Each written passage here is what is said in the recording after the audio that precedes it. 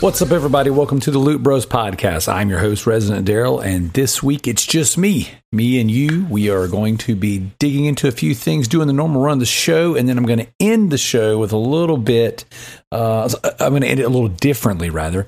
And I'm going to put the first ever Loot Bros Podcast deep dive that we did for the Patreon at the end of the show to kind of give you a taste of what our Patreon has to offer. Now, there's so many of you guys that listen week in, week out, and you've never joined the Patreon. So this week, due to some scheduling and some work issues, I was not able to gather everyone together and get an actual show done proper outside of just me coming on here and jabbering my jaws about things that I've been playing. So what I decided to do is I was like, you know what, I'll just end the show with like a Patreon episode because we've got, we've given you a year of exclusivity essentially. On the deep dive and the Super Loot Bros. So as I was kind of like scrolling through, I was like, oh yeah, we'll start with the first one. We're going to start with that deep dive.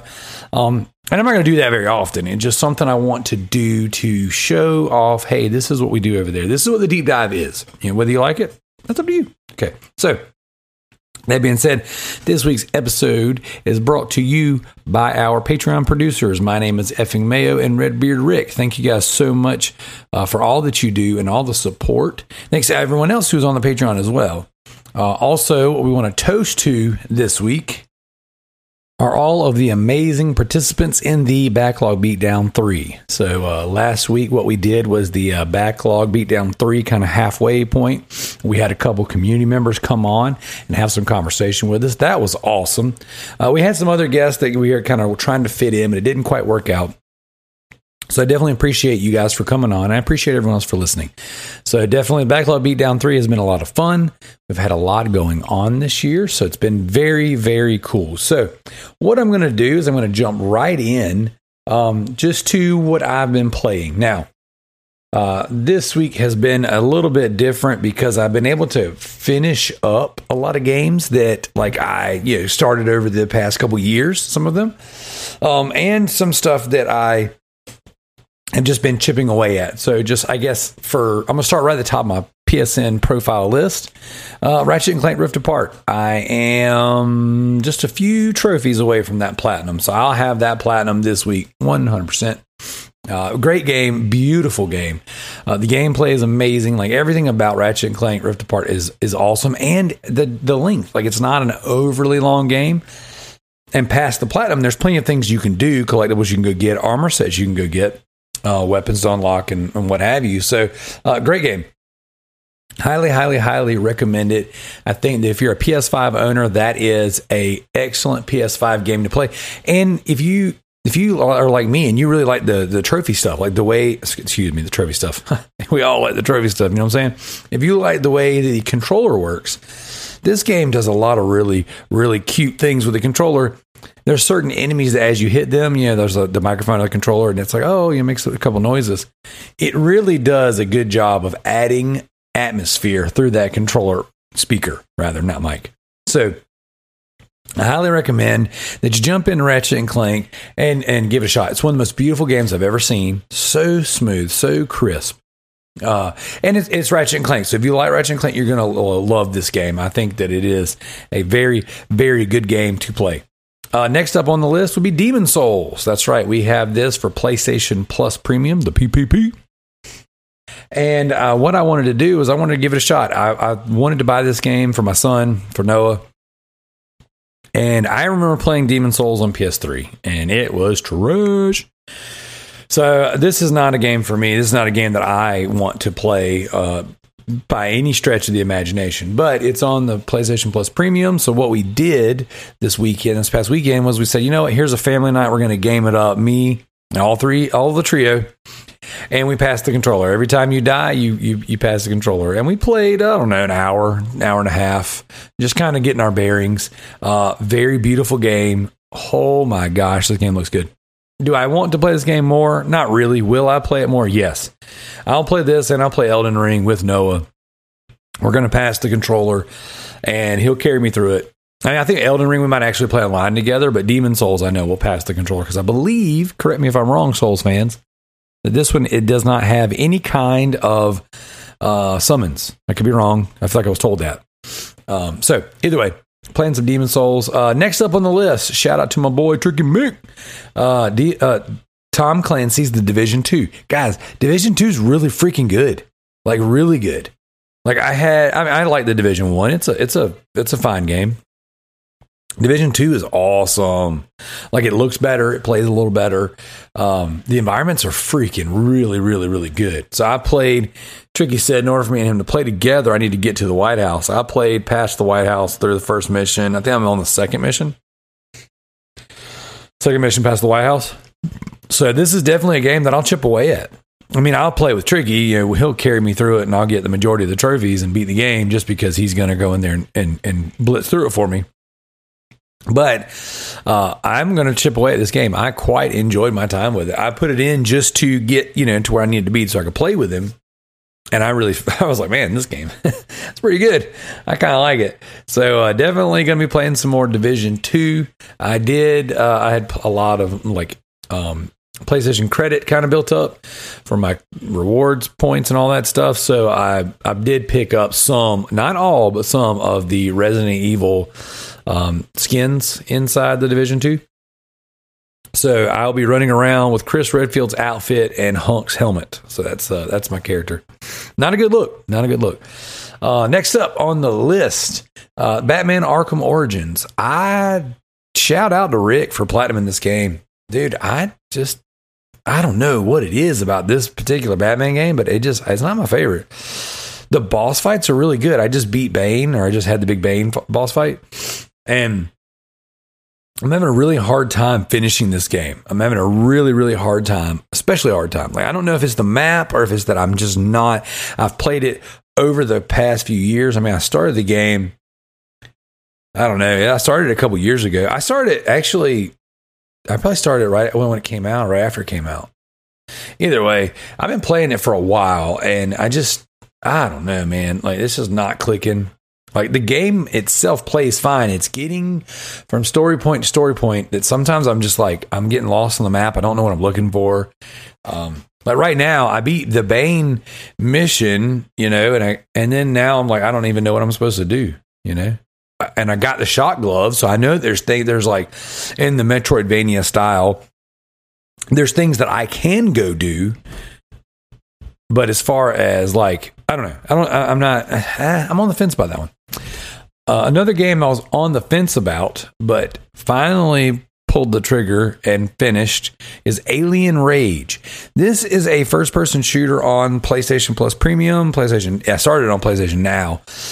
20 trophies, no platinum, but it is a fairly lengthy game. And it's not bad. It's got all the DNA from Bulletstorm. So I think that either this team became the team that made Bulletstorm, or the talent left to become, because the enemies move the way they do in Bulletstorm. They kind of resemble them a little bit. The guns feel like they do in Bulletstorm. The point system exists similar to how it did in Bulletstorm.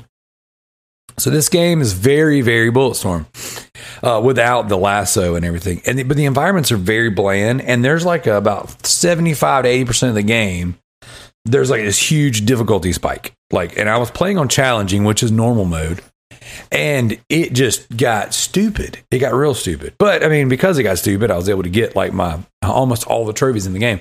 The only trophy I have left is to go back and beat the game on Brutal. But I honestly don't see the point because there's no platinum. I don't know that I'm going to go back and get that last trophy. I think I'm going to sit on 95 on that one. It got really annoyingly hard towards the end. I can't imagine enjoying myself through Brutal difficulty, just dying over and over and over again, especially towards the end. We'll see. I might get a wild hair and need an extra point on the backlog beatdown.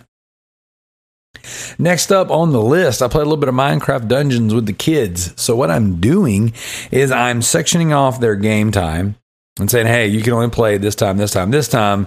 You need to be doing some stuff outside. You need to be doing some stuff creatively, like don't sit in front of the TV and melt. This whole entire past last week, I let them just sit in front of the TV and play video games with their friends and stay up till midnight. And they're turning into monsters, essentially. But like we had Noah's friend over. He was staying the week with us and everything. I'm like, I want you to have the most of your time with your friend, but definitely don't want to do that long term. That is not the way you want your kids to be. That being said, what I told them we would do is we would section off time of the day and say, okay, screen time now. Play a little bit of games now. It might be an hour, might be 2 hours, whatever. So we played some Minecraft Dungeons. We are on the last level of Minecraft Dungeons, and I missed a lot of the middle of the game. Like, I'm not leveled up very good. Like, we started it together, and then my sons played a bunch, and then now I'm like a level 14. They're like a level 40.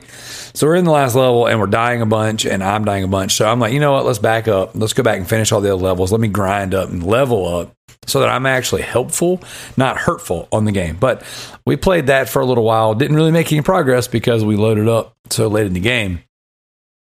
But we've been playing it. I played the Minecraft Dungeons arcade game, which is awesome, at Dave & Buster's last weekend with my son for my son's birthday. And so it kind of made me want to go play this game. But the thing that's better about the arcade version is the terrain's not all up and down and crazy. So you can have 4 guys on a screen, and you're not going to get stuck on the geometry as 3 guys move forward, 1 guy gets in a hole somewhere. Whereas with Minecraft Dungeons on the console version, that is not the case. And the terrain gets on my nerves. It makes it very frustrating to make progress if someone falls or someone gets stuck. And then, like me, I'm low leveled. So like if I can't have free reign of the screen to maneuver, I'm just going to get killed. So definitely, and I'm digging the game, but the arcade version is way better. Next up, Destroy All Humans remake, remaster, whatever you want to call it. The game is amazing. It's so good. Laid in the bed the other night, the wife was watching Southern Charm, and I just probed people and sucked brains out of cows. That was it. I got a couple trophies, just kind of run around causing chaos, but I treated it very much like Grand Theft Auto. And I was like, you know what?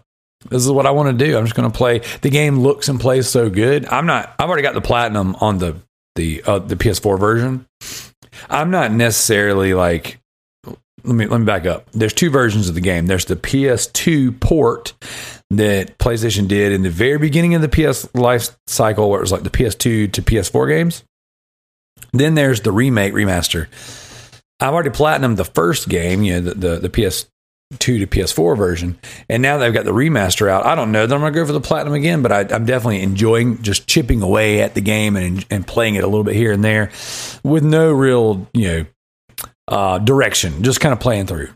Next up, I got the platinum in Cat Lateral Damage Remastered. That's right, remastered. Took me about 8-9 hours to get everything done. Being that I've already platinumed the original game, I kind of had a better grasp on what you needed to do this efficiently.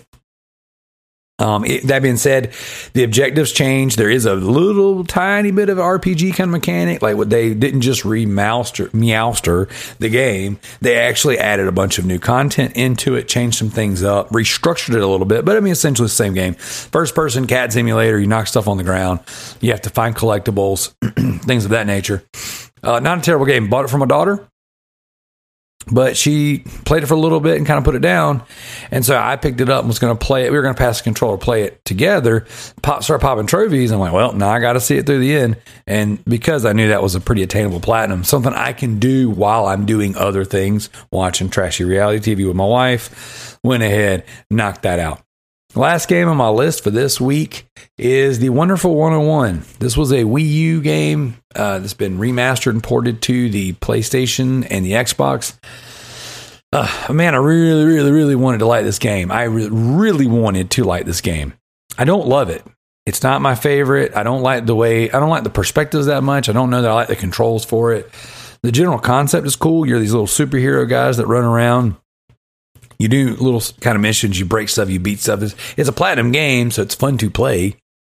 But like you grab and you save all these people, and the more people that kind of hover around you and build up your group, essentially, that like then you can create constructs, you know, and like giant hands, giant ladders, giant things to do objectives. So I played that one for like an hour or so. I don't know, maybe it wasn't me. This is a game that like I've been anticipating, but I don't know that I'm enjoying.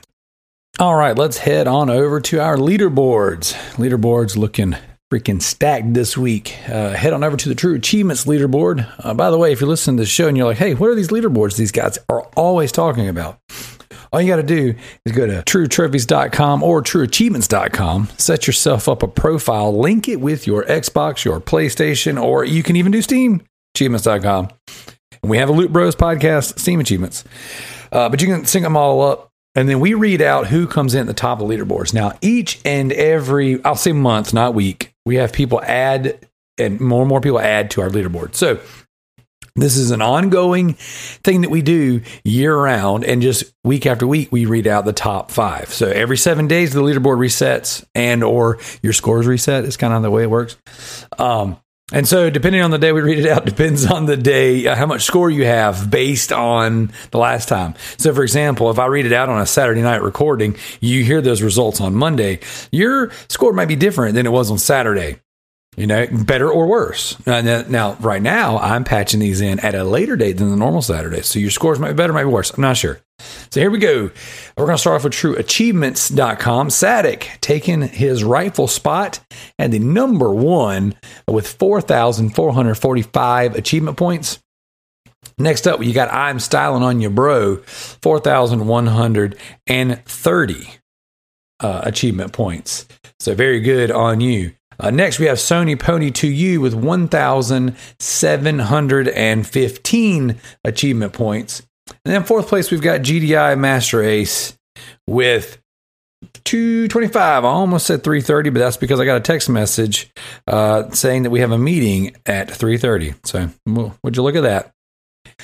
Next up, in fifth place, the Bearded Nerd with 30. Yeah, that's right. From 4,445 to 30 into the top 5. So the reason why I read those numbers out and I show you guys week after week how the difference in score is not to, you know, rub it in the Bearded Nerd's face for how little achievement points he gets. It's not to prop Sadik up on some high hill, some mountain of a leaderboard saying, you are the champion, my friend. You are literally better than I'm Styling on You Bro.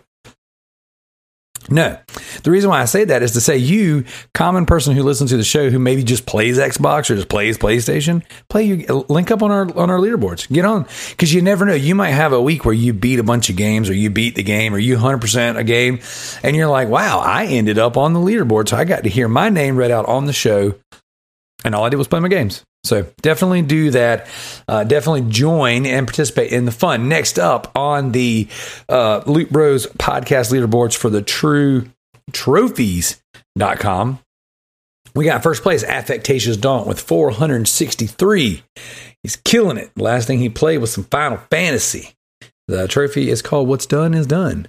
Next, we got Steigen Wolf 4 with 287 trophies. Good job. It's nice to see someone else on the leaderboard. And his bio, or her bio, says, check out my YouTube One-Up Wonders. So there you go. A nice little free promotion right there for you. Third place, we got the resident Daryl, that'd be me, with 52 trophies. So you see from 287, 463 to 52. So you see anybody can be on these leaderboards. Last thing I have a trophy in is Ratchet & Clank Rift Apart.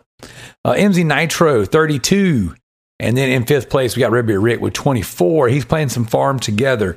Now, our PlayStation leaderboards is much bigger than our Xbox leaderboards. Our PlayStation leaderboards is 30. Xbox leaderboards, I think, was at 17. I'm not sure. So, and there's way more listeners of this show than there are people on our leaderboard. So feel free to join. And typically, realistically, the last 10 or so are usually zeros. So that's just the way it works. Next up, we're going to head on over to the Backlog Beatdown. And I want to give a special shout out to everybody who has participated this year. And this has been a very, very good year.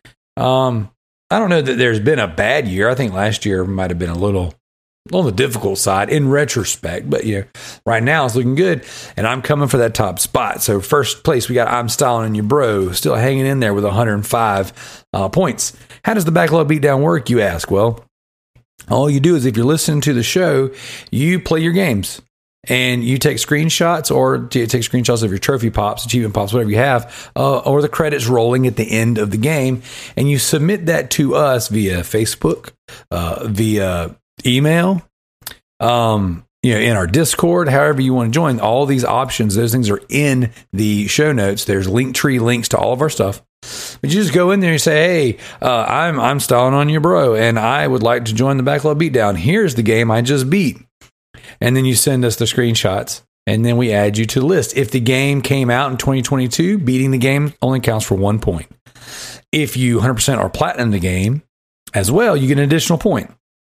If the game came out before 2022, you get 2 points for beating the game because it's a backlog game. It's an older game. And then, of course, the 100% for beating platinum or whatever. So right now, I'm Styling on Your Bro with 105, CJ with 79, Diego with 69. You beat me. I had you tied 66 all week long, and then you got me with that Yakuza plat. Good job, by the way. So then Resident Daryl with 66 points. Red Beard Rick with 64. JT with 48. Gaz with 47. Let's see. We got Jared with 27. We got Yield with 23. We got the Bearded Nerd with 21. Alex with 20. James the Nerd with 19. MZ with 17, which MZ actually, I think he just posted something for Sniper. So MZ might be a little higher because I did not enter that one. I can't enter my own stuff and participate in any of the responsibilities of the podcast. Joe with 16. No, the Builder with 15. Tricky with 15. Kalai with 10. Kalai's come up. She's going to beat Joe. We got Homer with 9. We got Corey with 9. We got Dino Killer with 8. Spider Packs with 8. B-Wow with 6. We got Jim with 5. Sadik with 5. Now, here's a prime example, guys. I'm going to use Sadik as an example. Sadik got tons and tons of achievement points, so he's already had his name called. So we're gonna lean in a little bit. Sadik halfway through the year reaches out and says, "Hey, I want to participate in your little game." I was like, cool. He's like, I don't use your social medias. I'm like, hey, all good, brother. Social media kind of sucks, if I'm being honest. If it wasn't for the podcast and my business and my band, I probably wouldn't use it. But there's that. How can I play if I don't use social medias? Use the Loot Bros Podcast Gmail. The Loot Bros Podcast at gmail.com. Just email me your stuff. And the only reason I say you got to send it in, not just give me your word for it, is because I got to have a way to prove it to the board, prove it to the council. If you get audited, I got to have tax information. That last part's not really true, but send over the information, screenshots, all that jazz, and we will make it happen, Captain. All right, everybody else in the bottom hasn't moved in a while, so we're going to leave that be. So here we go. Before we jump into this week's official topic, I'm saving the questions for this week for when we get the crew back together. I hate to waste a good question just on poor little old me, but I did want to kind of bring up a few things. All right, when I was putting this episode together, before I decided I was going to end it with like some Patreon content, so that those of you guys who don't subscribe to the Patreon can kind of hear what we do over there. Now, for those of you guys who are patrons, I'm sorry. You get 20-something minutes of me rambling, a couple songs, and then you got a content you've already listened to and you've already paid for. So I do appreciate your support. And I want to be upfront with the fact that, you've probably already heard this. Now, some of you guys are patrons and you've never plugged the Patreon feed into your podcast catcher. So even though you're patrons, you might have this and never heard it. Cool. Some of you are patrons at the $1 tier, all right, the Super Loot Bros tier. Now, the Patreon breakdown, and I know I've said this before, I'm going to say it again. It goes like this. You can follow our Patreon and plug that into your RSS feed and only listen to the free shows. That's the thing you can do. Extra content will be on there. So you could, most people listen to it on Spotify or Apple, right? So if you would like, you can just go to the Patreon feed, listen to it there. Go download the Patreon app, listen to it there. Or you can subscribe at the $1 tier. You get all of the regular episodes, plus you get the Super Loot Bros episodes. You get any of the bloopers and B-roll that I put on there. which I have more to put. I haven't put any on there in a few months. You get all of the extra content that we do. So if we do the Driftcast, if we do the Comic Cast, if we do 2236, any of that stuff, you get all of that, all for being a part of the $1 tier. And like, you say, well, Rosen and Daryl, I could just go to your other feeds and subscribe there. Cool. If you want to do that, that's fine too. But as a perk of being a patron, you get those episodes usually 3 days early. And they're all in one concise place. Okay. So there, I'm just trying to add value. Maybe it's something you don't want. Maybe you don't care anything about the stack. Like this past week, I put the stack in the Patreon, in the actual podcast feed. Why did you do that? Well, because I want to give you guys a little bit of a taste and a listen to what I'm doing over there. So myself and Josh Adams, we get together and we do like little mini reviews and little mini, I don't know that they're really reviews because we don't put a score on them, but we just kind of talk about, do small dives into comic books. Okay. So I'm not a comic book fan. Cool. But you're a game fan. And so this past week, what I did was I dove into some video games that then had a comic book support their lore. So I covered The Evil Within. Didn't go into too much depth. I wanted, if it's something you'd be interested in, to go and read it. I compared it to other games and I talked about The Evil Within a little bit. So I thought, you know what, this is a good episode to put in there so you see what we got going on. If that interests you, I'd love to know. I'd love to know if that's something you're down with. If it's not something you're down with, cool. It's there if you want it, and you don't have to listen to it if you don't. Same thing goes with the Patreon. At the $1 tier, you get access to all that stuff. Now, next up is the $5 tier. What does the $5 tier get me? Well, it gets you everything I just talked about, and it gets you our monthly deep dive. All right, now what does a deep dive consist of? Well, sometimes it is like this episode. We're going to talk about the campaign for Call of Duty Cold War. It's like, I don't like Call of Duty. You might not like Call of Duty, but you know what's cool? This campaign is really cool. This campaign has a lot of stuff in it, and it does things different than your traditional Call of Duty, hence why we did a review on it. Sometimes we do the reviews on the Patreon pledges, and that's the top tier, the $25 tier. What does that $25 tier get me? Oh, well, I can pay $25 to the Patreon, support the show, support all the podcasts and all the things we're doing. And then in doing so, I can pick a game that these jabronis will review. They play them and then they have to review them. So far, we've knocked out all kinds of great games. We've been pledged several times to play a lot of cool stuff. And then what I do is I might do the deep dive might be a pledge game because multiple people on the podcast have covered it. All right. If the deep dive, if the pledge game is just something I've covered, then typically it goes in the Super Loot Bros category and then, you have access to it. But yeah, we'll pull those games. We might have something like a movie come out. Like we covered the Uncharted movie. We've talked about I don't even think this was a deep dive tier. I could be wrong. Actually, let me look. But I know I talked about the new Resident Evil movie. I got on and I covered Batman on there. I've covered the Batman, with Robert Pattinson. I covered Morbius. So there's all kinds of content. Not all of that was hidden behind a paywall. Some of that stuff was just in there. That being said, there's a lot on the Patreon. So if you're looking for more, or hey, maybe you're not. Maybe you're like, dude, I don't even like your voice. I just try to be nice, all good.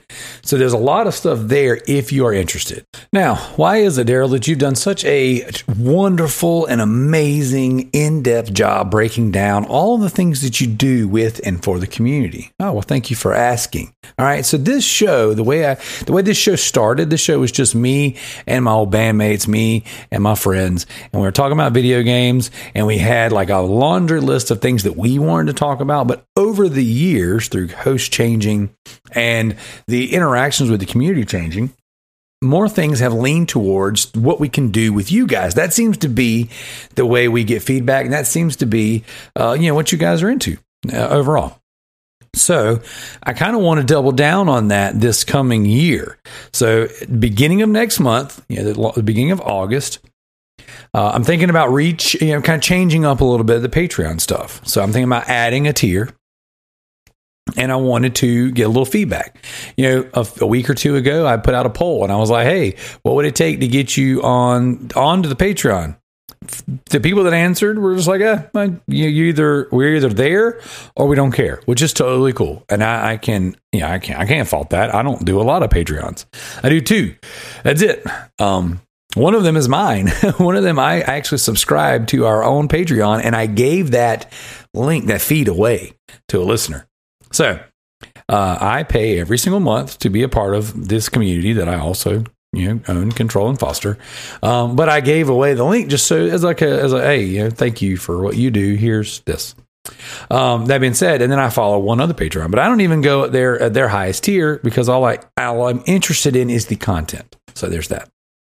So I get it. If you're listening to the show, you're like, dude, I don't want to do your Patreon. Totally cool. This is not for you then. For those of you who are on the Patreon and or would consider being on the Patreon, I want to pitch this to you. I've been thinking about doing a solo episode, a solo show on there, something I can do in my time throughout the week. And it might be a weekly episode of something news related. Now, I'm not huge on news. I don't really care, but I just was trying to think about what are we not offering? So I want feedback. If you're listening to the show right now, it's like, hey, would you listen to a weekly, kind of a recap? It's not gonna be long. It'd be less than an hour. I mean, I would hope, but like a weekly recap of things that happen news wise the week prior. Is there a certain day of the week that you guys would want that? Do I already offer too much for you to keep up with? These are all things that I would like to know from the patrons and from the listeners. Now, I'm going to put these questions, I'll put them out there in the groups and stuff. And then I'll also put something in the bio, in the show notes. But I need some feedback. Do you want me to add something else to the Patreon? Is there something else out there I could do that you're not even? I thought about doing this, and this is just where my head's at. And I'll pitch this to you, community, because the co-hosts aren't here for me to talk to them about it. If I did a weekly recap, would you want me to Twitch stream it? If I did a weekly Twitch stream where I did a recap of news, it doesn't have to necessarily be settled, just news. Understand, I'm not a huge news person, but that's just easy. That's like easy. But I could do news. I could do reviews. I could do shows. I could do games. I could do whatever, comics, whatever. And then would you let me to put it on Twitch? Would you want me to do a live show interacting with you once a week, maybe every couple days? I don't know. Guarantee once a week. We'll see. And then from there, put it into the Patreon feeds and all that good stuff, in an audio form. Let me know. Let me know what you want. Let me know if you're interested in something like that, because I have these pockets of time in the mornings when I'm by myself. So if it's like, you could be early morning, you're like, oh, I've got time to watch this before work. I've got time to listen to this on the way to work, whatever. For some of our overseas listeners, this is, in the afternoon or in the evening. This could be a perfect time for you. So let me know what you think if I did something like that, because I'm not a huge Twitch streamer. I'm not a huge video person. You guys know we did video when we first started the show, and that was not my favorite thing to do. So this is something me kind of coming out of the comfort zone, but it's also me trying to add value to what we bring here to the Loot Bros. And that might be another way to interact with and grow the community. Like, we have no Twitch and YouTube presence really, so I can't help but see potential and growth. Because it's really hard to just, it's really hard to get random people to listen to an audio podcast if we're not getting an influx of reviews and ratings and re-reviews and re-ratings and all that stuff. So something I've learned is that if you go in and you edit your review on iTunes and stuff like that, it does stimulate the algorithms. So like, if we're not getting an influx of that stuff, it's really hard to grow an audio only podcast outside of just spamming everyone around you. And I've been doing that for 5 years. So like, I'm trying to think of new ways to help grow the show and get more people involved. And why do we want more people involved? More people to game with, let's grow our boosting groups, more people to interact with, obviously more, traction to the Patreon makes it more impossible for us to do more things. That being said, hey, what's the new thing you're doing? I've got the poop sock design. It is there. It is done. And this week we will have a poop sock t-shirt available. I know, JT, you want actual socks. I'm still working on that one. But the poop sock shirt will go live this week. So be on the lookout. All right. I've got a bunch of things to do with my actual job. my actual, day to day. So I will be working that in. I have what I call a crush it list. If you listen to my mortgage podcast, my actual business and entrepreneur podcast called the DIY Mortgage Mindset, this week's episode 4 it's called Just Crush It or Go Crush It. I think that's what I called it. I don't even remember anymore. I've done so many podcasts in the past few days, like editing wise, I can't remember. But what we talked about just a positive mental attitude, attacking your day in whatever aspect, whether it be through gaming, whether it be through your business, whether it be through your relationships, whatever. Having a positive mental attitude is crucial into being successful. All right. And so what we talk about is applying that positive mental attitude to your job. And one of the things that was brought up on there is a crush it list. What is a crush it list? It's just a list, a targeted list of here's what I'm going to accomplish today. I'm going to put it down on paper. I'm going to line it all up and then boom, cross it out, boom, cross it out, boom, cross it out. It's very easy to say we're going to do a lot of things and then we don't ever keep track of it. There's no accountability even with ourselves on a notepad.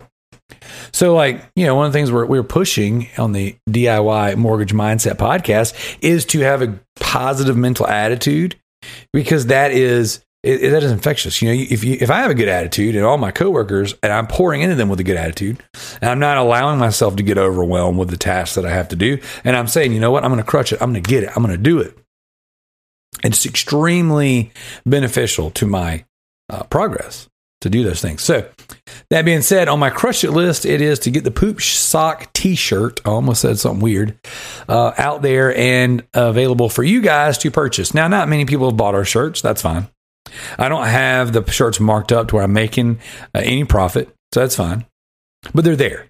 And that is something I offer to you, this community. If everyone wanted to go and pick up t-shirts, and wear Loot Bros t-shirts, hey, they're there. That's awesome. If you don't want to wear them, that's cool too.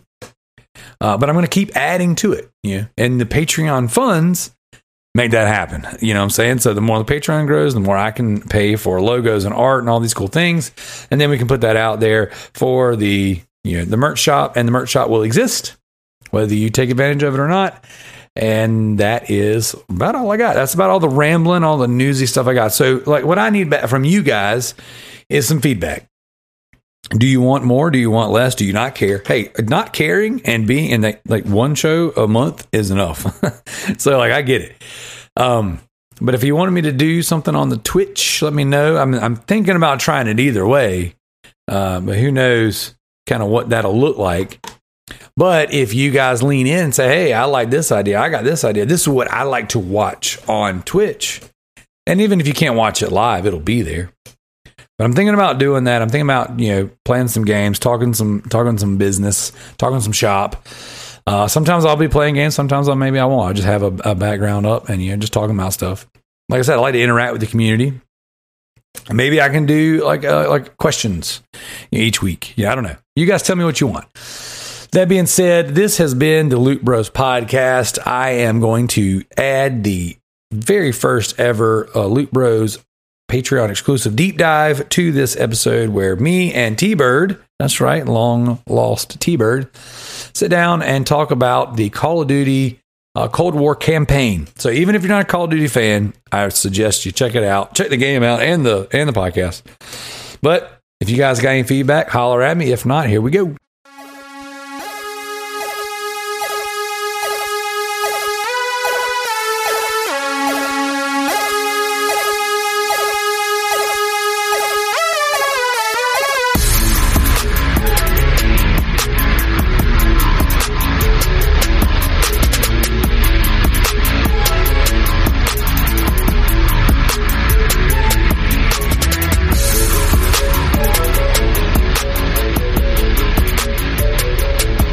What's up, everybody? Welcome to the first ever Loot Bros Deep Dive, a Patreon exclusive.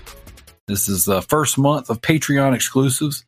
If you are listening to this, we thank you so much for subscribing at the $5 tier. This $5 tier will get you a monthly deep dive. This week, or this month, rather, we're doing Call of Duty Cold Wars campaign. This will also get you access to the first tier, the Super Loot Bros. So with me on this very special first ever Loot Bros deep dive is the T-Bird. What's up, T-Bird? What's up?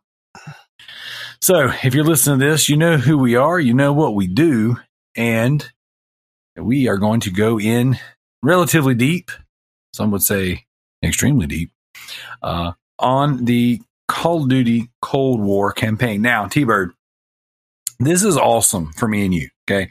You and I have been playing Call of Duty games for a very long time. You have been deeper in the Call of Duty multiplayer than I ever have been. And I don't know if you've played every single campaign, but I have played all the campaigns to date. So I think it's safe to say we're both pretty versed on Call of Duty. What do you think? Yeah, that's safe to say. I think I have played every single campaign that's came out. That's good to hear, because I was going to ask you, because I want to pitch a Super Loot Bros topic to you. I would like us to sit down one night for Super Loot Bros and rate the Call of Duty campaigns, like your best to worst. So I'm down for that. I mean, I have to go back and replay some of them, but yeah, same here. We could even do the multiplayer. You know, like obviously I'd be more so gleaning off of your expertise than my own, but you know, just kind of rating which ones are better. So, Call of Duty Cold War, T-Bird. This is a very special one. This is the first one of the new gen. So we've got the Xbox Series S upgrades to the visual fidelity and things like that. We've got obviously the PC version, and then we've got the PS5 version, which in my opinion has a little something special to offer that the rest of them do not. Now you guys have been listening to the show. You've heard me harping on how much I like the adaptive triggers and the haptic feedbacks. And this particular game I bought specifically to experience, you know, those gimmicky controller features. So, T-Bird, where did you play Call of Duty Cold War? Definitely played it on PC because I wanted to experience the whole play the campaign with the ray tracing and everything. Yeah, and that ray tracing is the truth on this campaign. There you go. So, what was your overall thoughts? I guess your general thoughts, I guess, of Call of Duty Cold War. It was a solid campaign. I honestly, since this is kind of a deep dive, we're spoiling stuff, right? Oh yeah. We're going. If you're listening to this, you came for the spoilers. It was a good campaign. I wasn't expecting it to be like oh look, you're actually one of the bad guys, but you didn't know until like close to the end of the game. Yes. Yeah. It was awesome, man. Like my initial thoughts were it was really good. It looked great. It felt great. The Call of Duty, Activision, they put a lot of money, a lot of production value into their campaigns. And they always have the crispiest of the audio. Like there's a certain sound that comes with like a tube amp when you're playing guitar. That like there's a crackle to the sound. You know, there's something just different than you play like a solid state amp. You know. Yeah. And to me, whenever I play a Call of Duty, there is something special with the sound that is the highest of production sound. And when I put it in, I can hear just the crackling of the guns, of the crispiness of the audio. Like it is, it's always a treat. And this one was no exception. It was great. Overall, my general thoughts on the game were it was very, very good. It was a good story. It was a great campaign. It was paced well. And then in the very end, the last chapter or two, it takes this wild turn. And I thoroughly enjoyed it. So, and like you said, finding out at the end, full spoilers, you're the bad guy. Or at least, you have the opportunity to be the bad guy. Yeah. Yeah. You know what makes it even more impressive? Treyarch had to come in and help. I think it was Raven that was working on it. They had to come in and help them finish this game, like kind of last minute, because they're trying to shove it out before, their usual November time. Right. Otherwise, they might not have one. Yeah. What was interesting is that, in recent, I guess, history with Call of Duty, it's usually like they alternate, Infinity Ward, Sledgehammer, Treyarch. That's the in order they go. And then Sledgehammer's last game wasn't ready to go. So then Treyarch had to go early and release the Call of Duty Battle Royale, which was good. I mean, it was, I prefer a campaign, but it was good. So then all the rumors are swirling around that this one wasn't going to be ready. So it was all hands on deck, all studios on deck to get this game out. And it was quite impressive. It was short. I think it was one of the shorter of the campaigns. I think I remember I was watching a recap on it. I think they said it had like 6 actual campaign missions, plus not including all your side missions you can go do. Right, which the side missions were good. I thought that they added a lot to the game. You didn't have to do them, and in order to unlock them and to do them properly, you had to find collectibles and find intel and stuff. Oh no, I totally just looked up guides for those. I was like, how do I solve this puzzle? Oh, is this? Okay. Well, so that's interesting right there. So this game, it's like an onion. There's a lot of layers. At surface value, it's a 5-6 hour max Call of Duty campaign, run and gun, point and shoot. But then, like, story-wise, it really does kind of unfold. But before we dig into the story too much, I know we've already spoiled a little bit of stuff. Let's kind of knock out, like, our general thoughts on all the intricacies were of the actual presentation, and then we're going to just go full-blown, into the story. So, graphically, it was great on PS5. It looked really good. Playing it, I didn't mess with any kind of sliders or toggle. I just put it in, played the game, and it played and looked amazing. How was it on PC?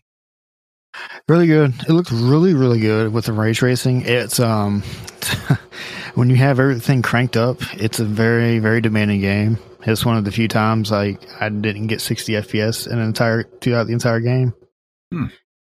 Just because, like I was explaining in one of our other shows, the whole point of ray tracing is to make the lighting more natural. So stuff has to be reflecting off of different surfaces at multiple times. So I understand the performance of it, but still, it was so nice to look at.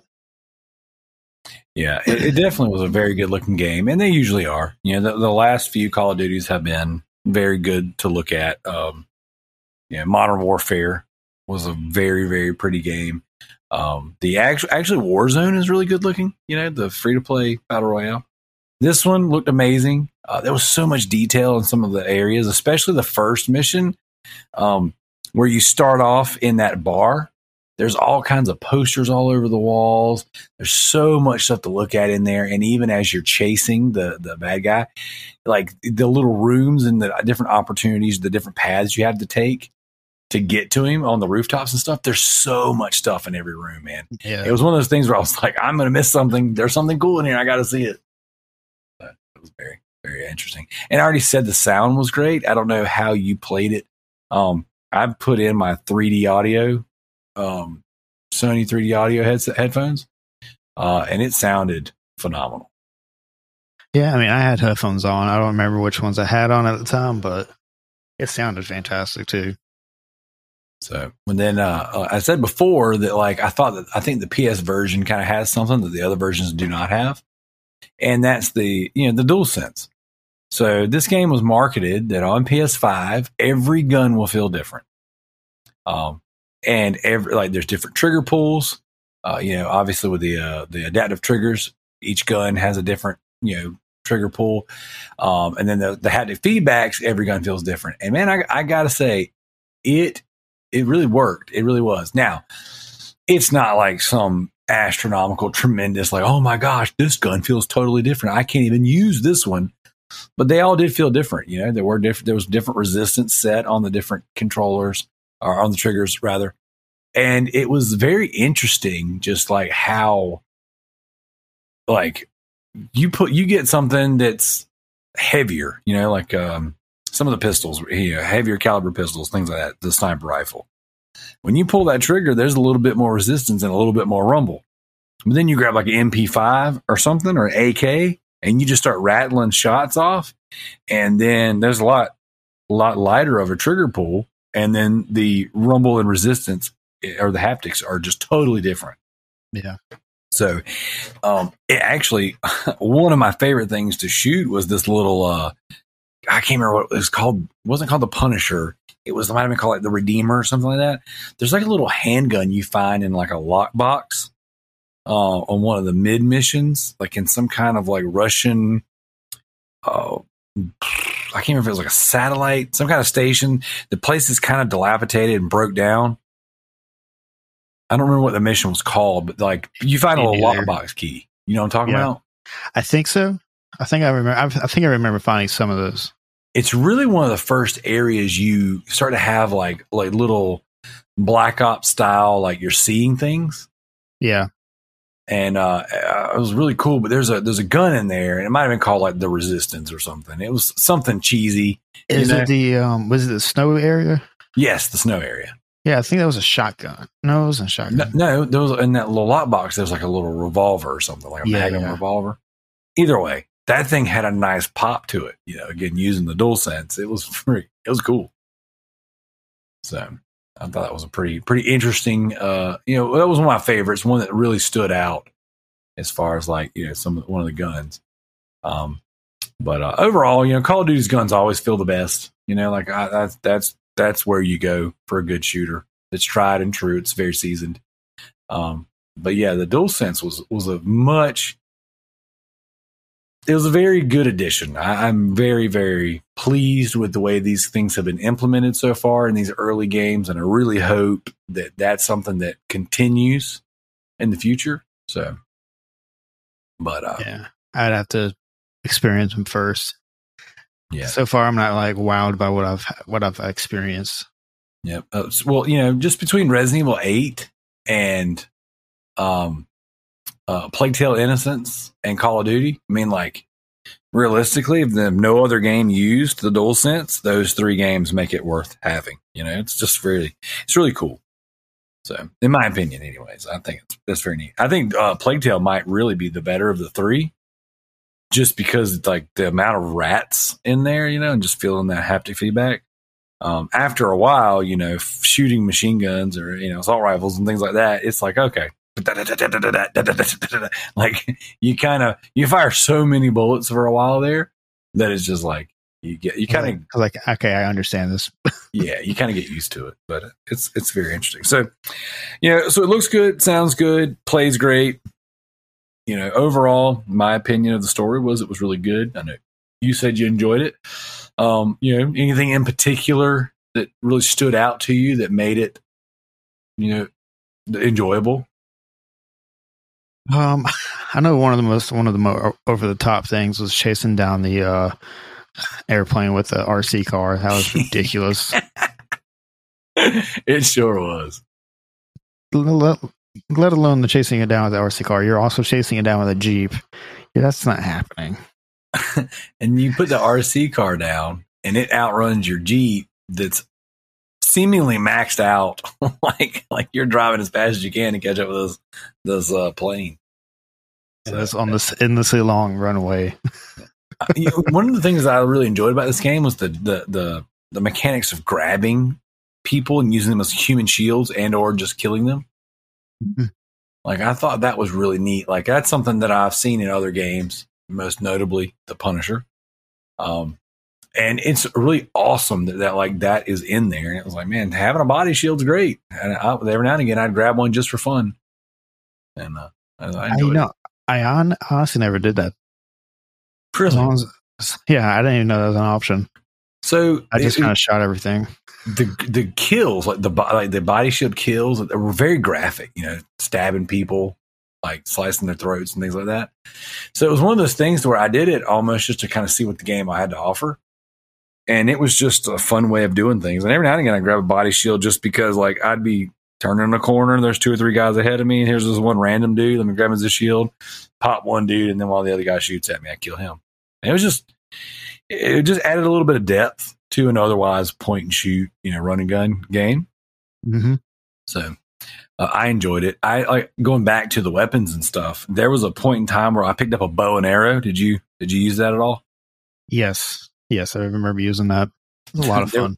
There was a trophy for shooting a guy while you're rappelling on the with the bow and arrow. Yeah, I didn't even know that. Yeah, it was pretty dope. So I enjoyed it. But yeah, getting into the story elements, the beginning starts off and you're on like a foot chase and you're chasing down this guy. You're trying to beat information out of him, whatever. Yeah, Call of Duty. That's what you do. Yeah, naturally. But what I noticed immediately was at the end of the interrogation, I had the option to detain him or to kill him. What did you do? I'm pretty sure I detained him. So you're a good guy, T-Bird. I think so. I gotta preface this. It's been 7 months since I played the campaign, so I don't really remember all my decisions. Well, I shot him. Oh, excuse me, I didn't shoot him. Not this particular guy. I threw him off the building. Oh, that guy. Yeah, no, he totally got thrown off the building. Yeah. Yeah, so I was like, oh, I can do the good guy thing or the bad guy thing. I tossed him right off the building and it was awesome. I was like, whoa, wait a minute. So I went back and played that mission again and detained him. And it gives you a total different response. It's like, oh, okay.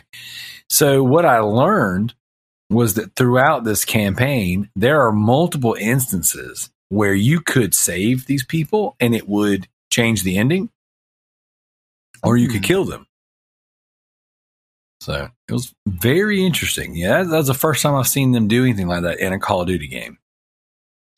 I know they did. I think it was Black Ops 3. I think that's one of the first ones where they had multiple endings to it. Kind of have the same thing. Your decisions affected the game by the ending of it, obviously.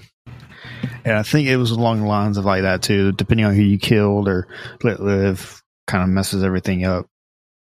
Now I do remember playing that game, and I remember it being okay. I didn't think that campaign was great, but I do not remember. Wait, no, I'm sorry. That's Black Ops 2. I'm thinking about. Okay. No, Black Ops 3 was the stupid one with robots and stuff. Yeah. No, that was a dumb one. Yeah.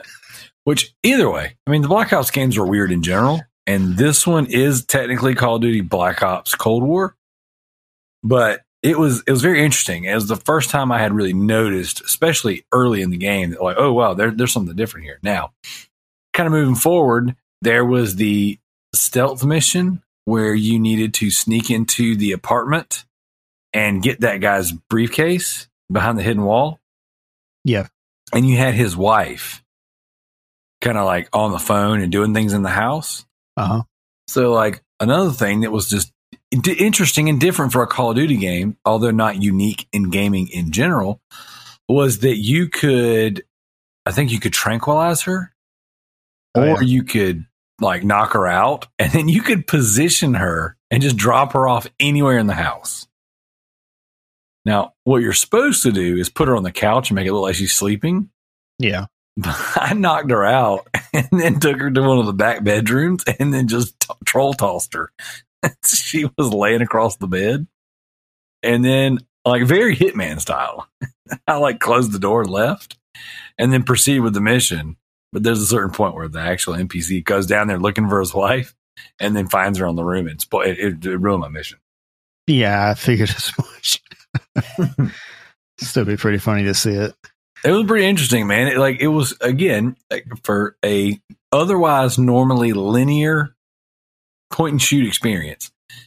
There was a lot of freedom in certain areas, Like I grabbed his wife a couple times and kind of stuffed her in random spots, just kind of like moved her around. And then I realized, I'm just supposed to knock her out and put her on the couch.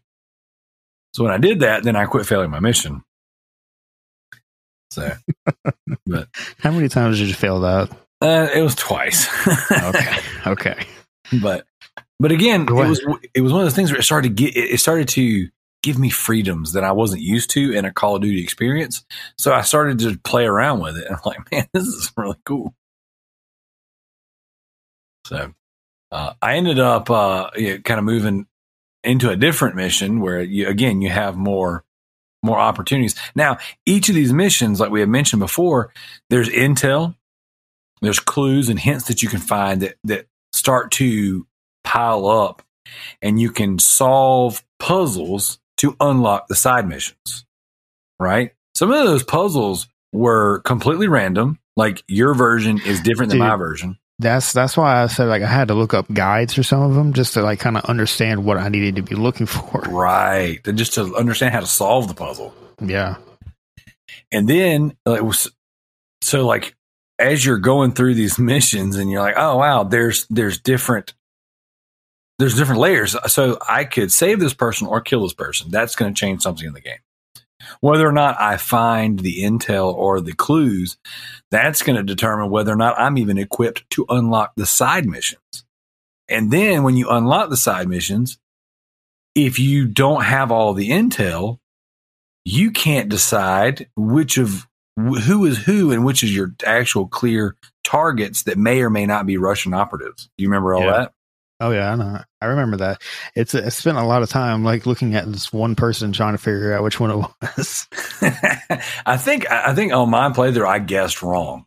Like because you have to pick 3 people that you think are like undercover informants or undercover Russian agents. Yeah. And I think I just guessed because I was missing one piece of intel or something. I think I got everything right because I don't think anything bad happened out of it because of it. But I sat there for like 30 minutes, like just looking over everything, looking at everybody, making sure I picked the right thing. And again, you know, this is Call of Duty. You're not used to having to do stuff like that. So like, it was very cool, man. I sat back and I was like, I really admired all of this. I was like, this is awesome. But what a cool experience. And then, you remember I forget what it was called. There was that town you had to go through that was basically set up like downtown, like a downtown area in America. You mean the training facility? Yeah, yeah. Yep. What'd you think about that? That was actually one of my favorite missions. I had a little trouble getting into the building, I think, just because I was kind of messing up my shots and they kept spotting me. Actually, no, I take that back. It wasn't because I was messing my shots up. I was walking too soon in front of one of those APCs. Yeah. And it just like turned. I'm like, oh, look at you. You're dead now. What was awesome is, again, you had the freedom to do a lot of the stuff stealth. But then tangentially, or I guess outside of that, you like once you got in there, like it got me thinking like there's multiple different paths you can go down, different places you can hide, like seeing all of the different little targets set up everywhere. And I was like, man, it got me thinking like, I wonder if stuff like that really exists, you know? Like, do other countries have, or do we even have, you know, facilities set up to mimic or look like, you know, a different country, maybe a place we would go and go to war. And so we could train in a place to make us comfortable in those battlefields. I 100% believe that's true. Because we also have like, there's abandoned military bases around America that have underground tunnels. Yeah. So I mean, like, what do you think is down there? It got me thinking of when I was playing that mission was, you know how like they always say that the reason why we didn't do well in Vietnam was because we weren't used to the guerrilla warfare and the way that, you know, the people that we were going against, how they were conducting and traveling and doing all those things. Yeah. And I was like, man, I bet this is a legit thing. You know, it's like, yeah, sure, this is like a dumb thing in a video game, but I never thought about it that way. That like there are facilities out there where people are training to make it look like, you know, they're going into a video store. There's like little targets and mannequins and stuff set up outside the pizza place and the donut shop. And it was pretty interesting. Definitely a very fun mission. Yeah. Yeah, so, I got a little dicey towards the end. Yeah.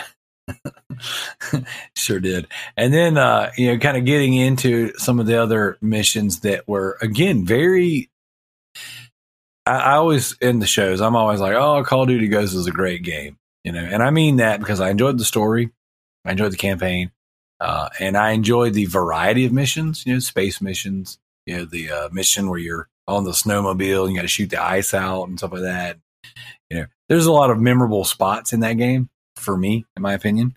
And this one was very reminiscent of that because there were so many missions that were very different from each other. And there was one mission in particular where you had to, you were a mole, a Russian mole, inside, I guess, the Russian embassy. Good God, yeah, that was a good one. Yes, and there were so many options, right? So essentially, it was the KGB headquarters. They knew that there was a mole, and they were starting to shut down clearance, security clearance to the underground portion where essentially the American soldiers were going to come in at. So you had to pick your path on how you were going to obtain the key to get the American soldiers into the embassy, and then you had to lure in some soldiers so you can get your uniforms to get all the way down to that underground safe room where those computer files were at. Yeah. And I'm curious to see if you remember, like, how did you play that mission more than once, or you just do it one time? I did it once, and I tried doing almost all the options. There's some of them I think I was just missing one or two things for. I ended up having to go and convince the guy that they're interrogating to help us. Yes. Because he ended up killing that guy that was interrogating. Yes. Yeah. Yeah, one of the generals. And that was awesome. So I played through that mission 3 times, and I tried various different things. And that was another one where you could sneak through it and take out soldiers, and you could hide them in like file cabinets and in closets and stuff. I did it to a few of them, I think. Actually, yeah, I had to whenever I had to go downstairs to get the the vial of crap or whatever it was. Yep. And there's whole versions of that playthrough where you don't have to do any of that. Like, so there was one point in time where I had framed the general. So you had to go down. You could go downstairs. You could frame him, and you could get his security key that way, right? So you had to go downstairs. You had to basically fake some documents that show that he was the one calling out to receive the American soldiers. Yeah. And there's like a whole stealth section where you got to crawl through vents and do all kinds of stuff. Or you can do like you were talking about, and I did a playthrough where I just convinced the dude in the interrogation room that I would protect his wife and daughter if he killed the man. So it was awesome. There was so many options, and there was an optional option in there for you to kill an informant, someone who was there that the American soldiers were worried that were going to tip them off. I don't know if you did that because there was a few odds and ends you had to do to get to where you could get to that guy. I want to say I did. I want to say I did everything to do that to get to him, but I could be wrong. Well, there was another one. It was awesome because it was like, oh man, I told him, of course, on the phone. I was like, yeah, I'll do it. Sure. And then I get to the part where he's at, and the dude's just sitting in the office smoking a cigar. So I pick up the Cubans, and then the Cuban cigars, and then I killed the dude. I was like, man, it was just impressive to me how many options were there, how much content was there. Yeah.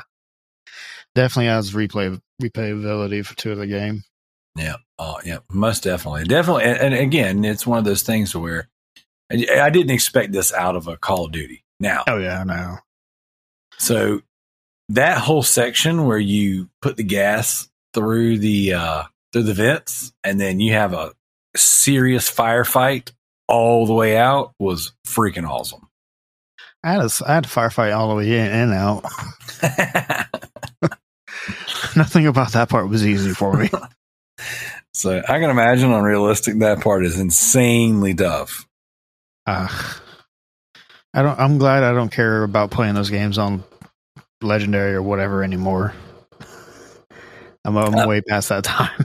Yeah, I've done a few of them that way, and it's definitely not something I'm looking forward to doing on this one. But the game was awesome. And I enjoyed it enough to go back and play through it again. I've played through a few times now, like certain missions, like the motel mission where you have that insane, firefight you have to go through to get to the hotel to get the files. Yeah. Which is one of the side missions. So they were good. So all the side missions were great, and the fact that they were kind of locked behind puzzle stuff that you have to do was pretty interesting.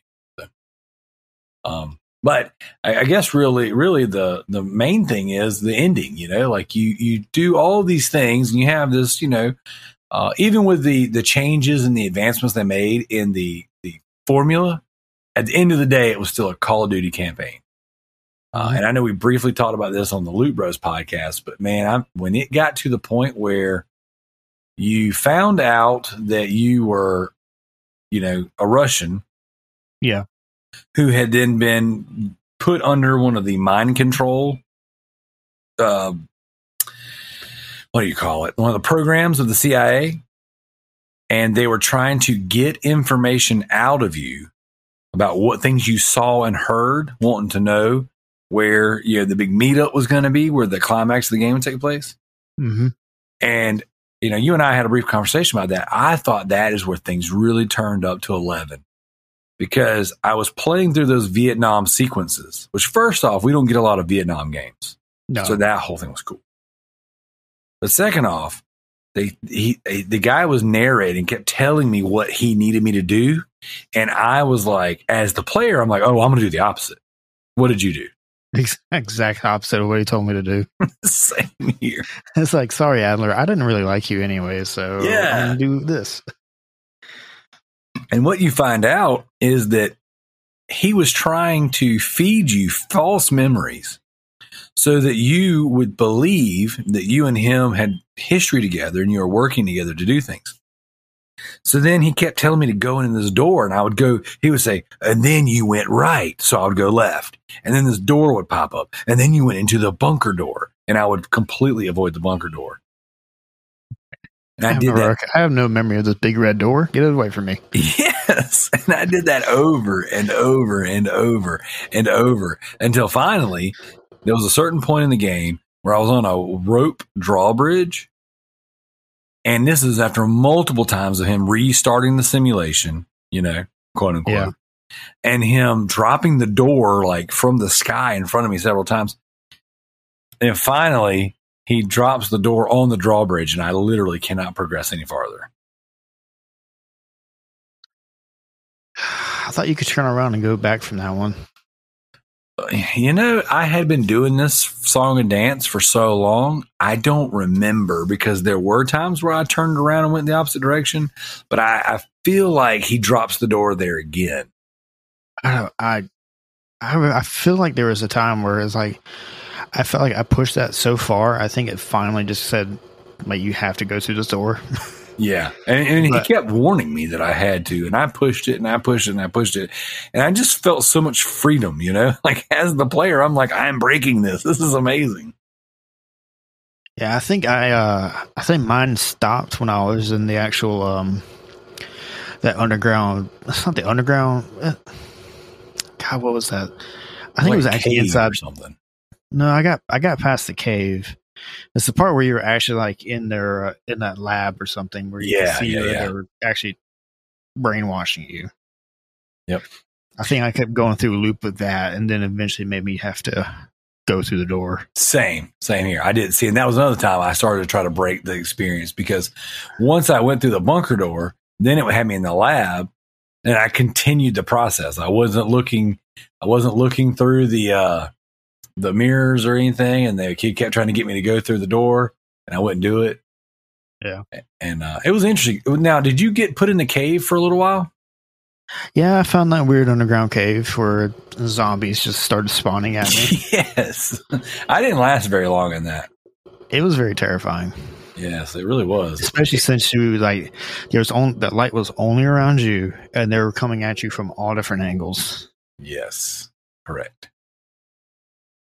So it was very interesting. The fact that was all just in a random Call of Duty section, and I kept feeling like, as the player, I'm breaking the system. So that whole scene plays out, and then you find out that you're told, and you kind of relive your dreams, you kind of relive like your memories essentially, and you find out that you were one of the was it Perseus or Pegasus? What was the code name they kept using? I think both of those are wrong. I don't remember. All of a sudden, I can't remember who or what the big code name was for our movement.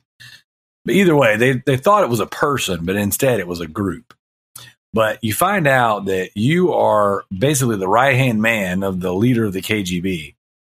And the left-hand man shoots you, guns you down, which you witness in the beginning of the game, and you don't realize it. You don't realize that the character you're playing, you witness him get gunned down in the very beginning of the game, which I thought, again, was very, very cool.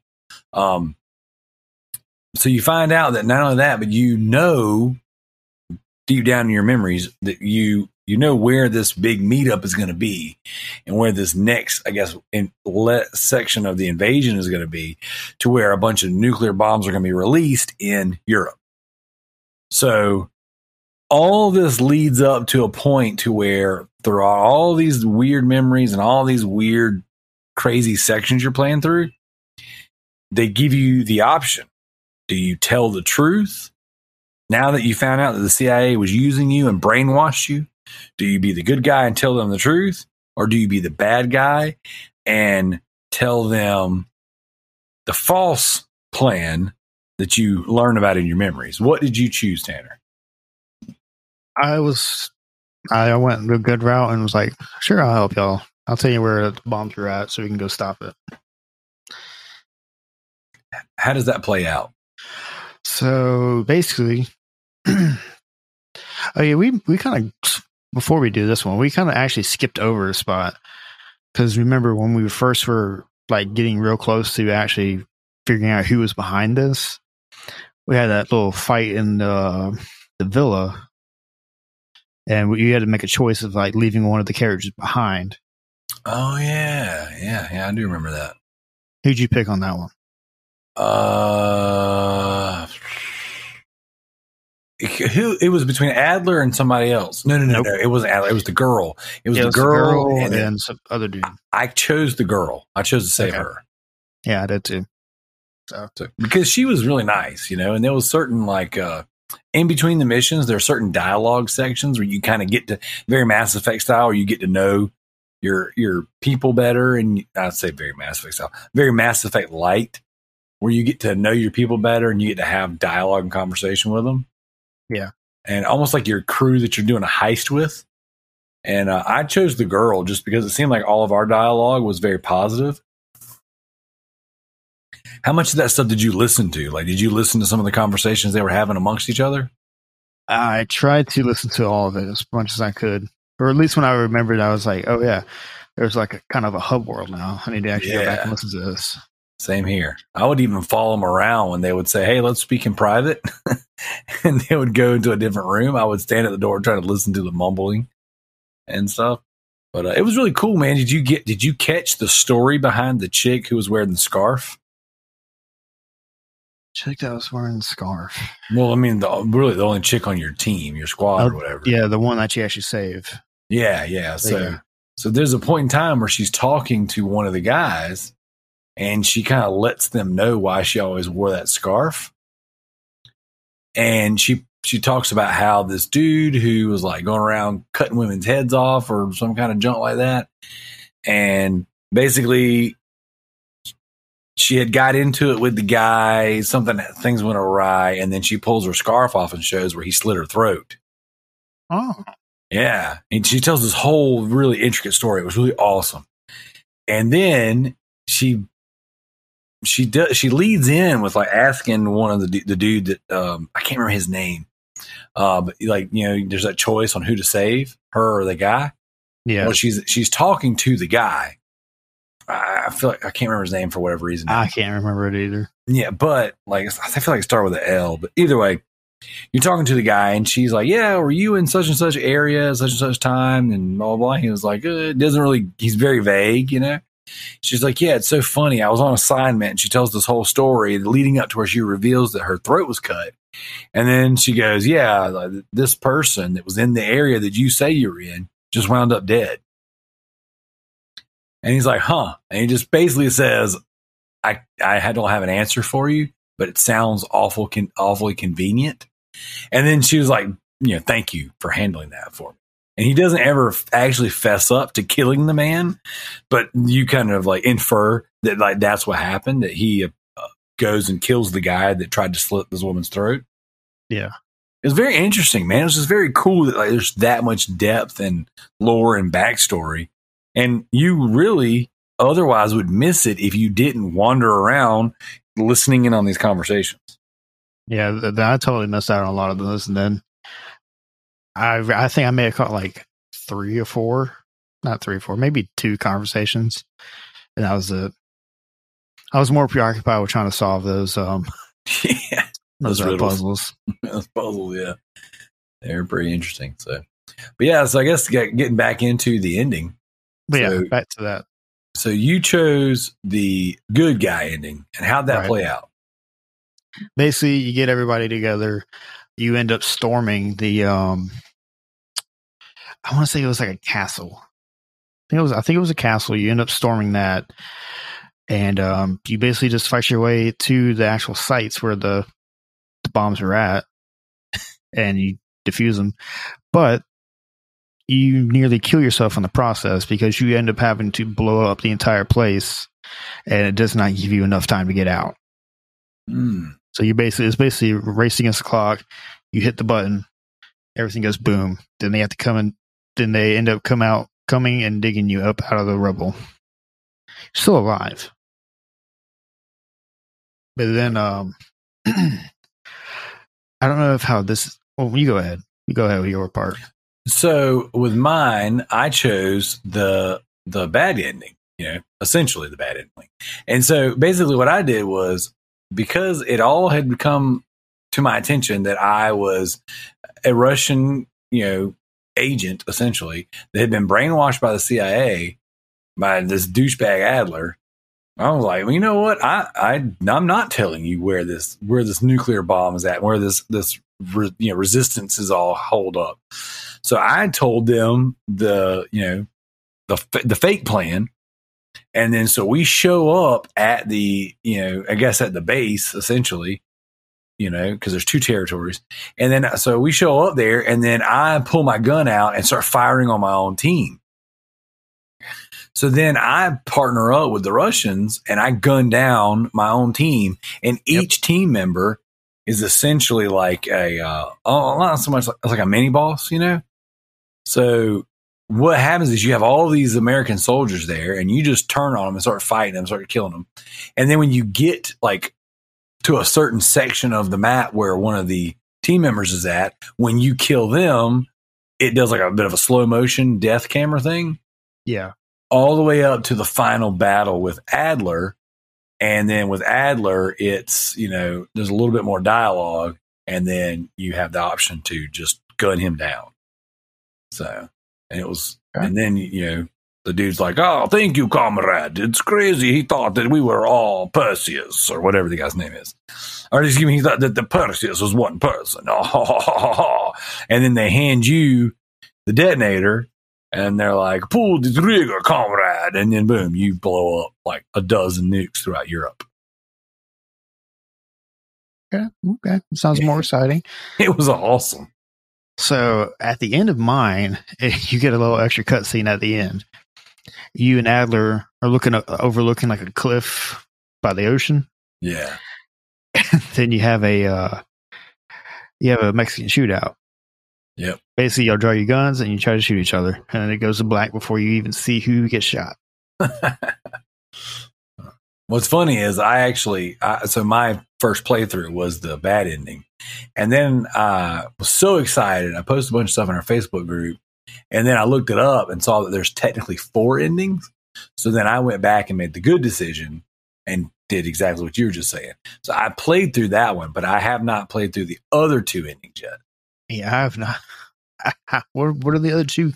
What are they even supposed to be? Well, I would imagine it has something to do with the order of people that you save and or don't kill or whatever. So, because I didn't do any one. So, like for me, I killed the first guy, right? But I didn't kill the second guy. In that one room that he's like tied up and they're interrogating him. Yeah. And then on my first playthrough, my first playthrough, I don't think I killed the guy in the KGB headquarters. But on my second playthrough, where I was kind of going through mission to mission, I did kill him. So I didn't look into it because I didn't want it to be spoiled for me. I wanted to, hopefully by the time we did this, be able to play through the other ones. But I just didn't have the time to knock out the other 2 endings. So, and I don't know how much they'll change, because essentially, you know, it might just be like an additional cutscene after the 2 main things, because like, essentially your main choice at the end is good or bad. Yeah. So, and I think from there might be something extra depending on if you're all good, all bad, or whatever combination it was. So, but overall, the 2 endings I saw, I thought was amazing. I thought that was very cool, and I loved that option. So, what about you? Yeah, I'm actually really curious now. I might go back. I might actually reinstall the campaign and go back and try to figure out these campaign endings now. Yeah, especially since like the other 2 have no idea what they're going to be now, so could be fun. Yeah, absolutely. Give me a good reason to go back through it. Well, yes, I think it's cool because it gives you a little bit of replay, value, and again, it's an interesting enough story. Because, at the very end, there's like that final kind of like recap where they've got all the evidence laying out as the credits and stuff are rolling. And it's kind of telling you like it sounds like there's like KGB, officers, and they're kind of talking about, oh, well, this person didn't make it. This person died, blah, blah, blah. This person escaped or whatever. So, it's very interesting, it was very cool. So I'm assuming, and I know that I think I know where part of mine messed up is because I didn't have all the intel to determine which one of those 3 targets. Because there's like 8 people in that one mission, that one side mission, and you have to pick 3 of them that you think are the KGB informants.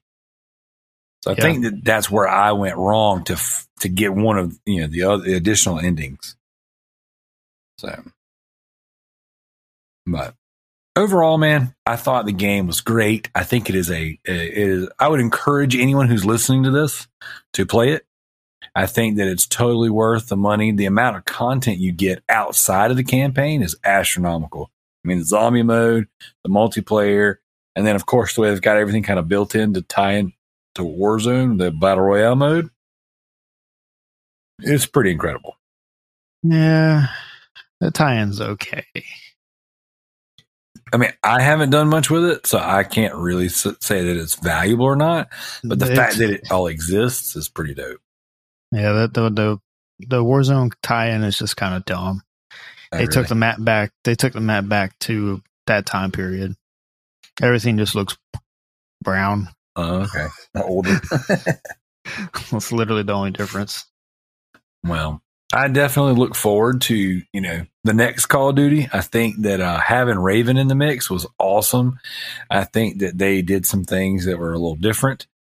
You can definitely see that Black Ops, that weird. And that's another thing, too, is like I've recently played through almost all the Call of Duties again.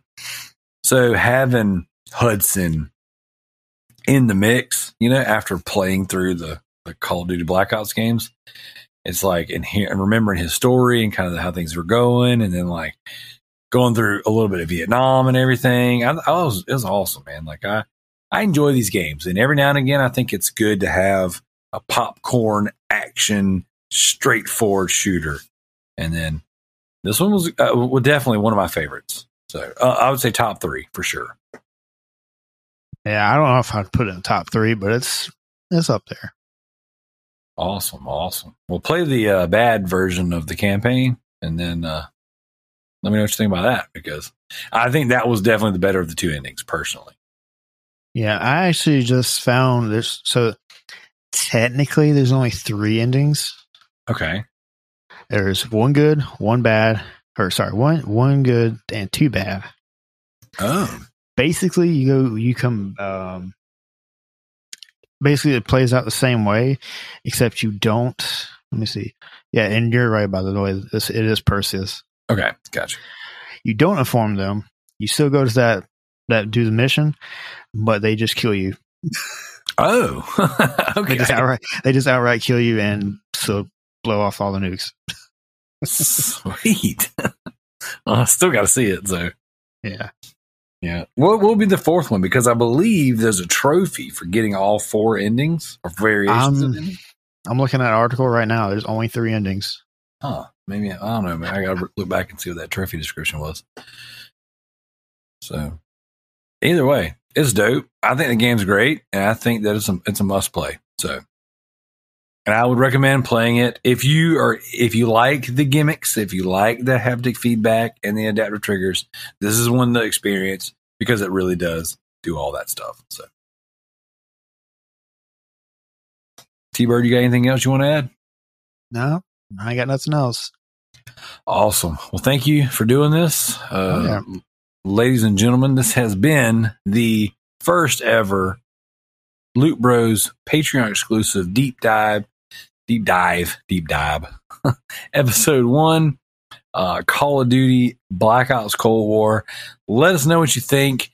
Patreon obviously acts a little bit different than a normal podcast. So, you guys send us some messages, send us some feedback. If you are subscribed at the producer or you play tier, you have access to the first 2 tiers, which is the Super Loot Bros and the Deep Dive, and you would have access to vote on what it is you want us to cover next.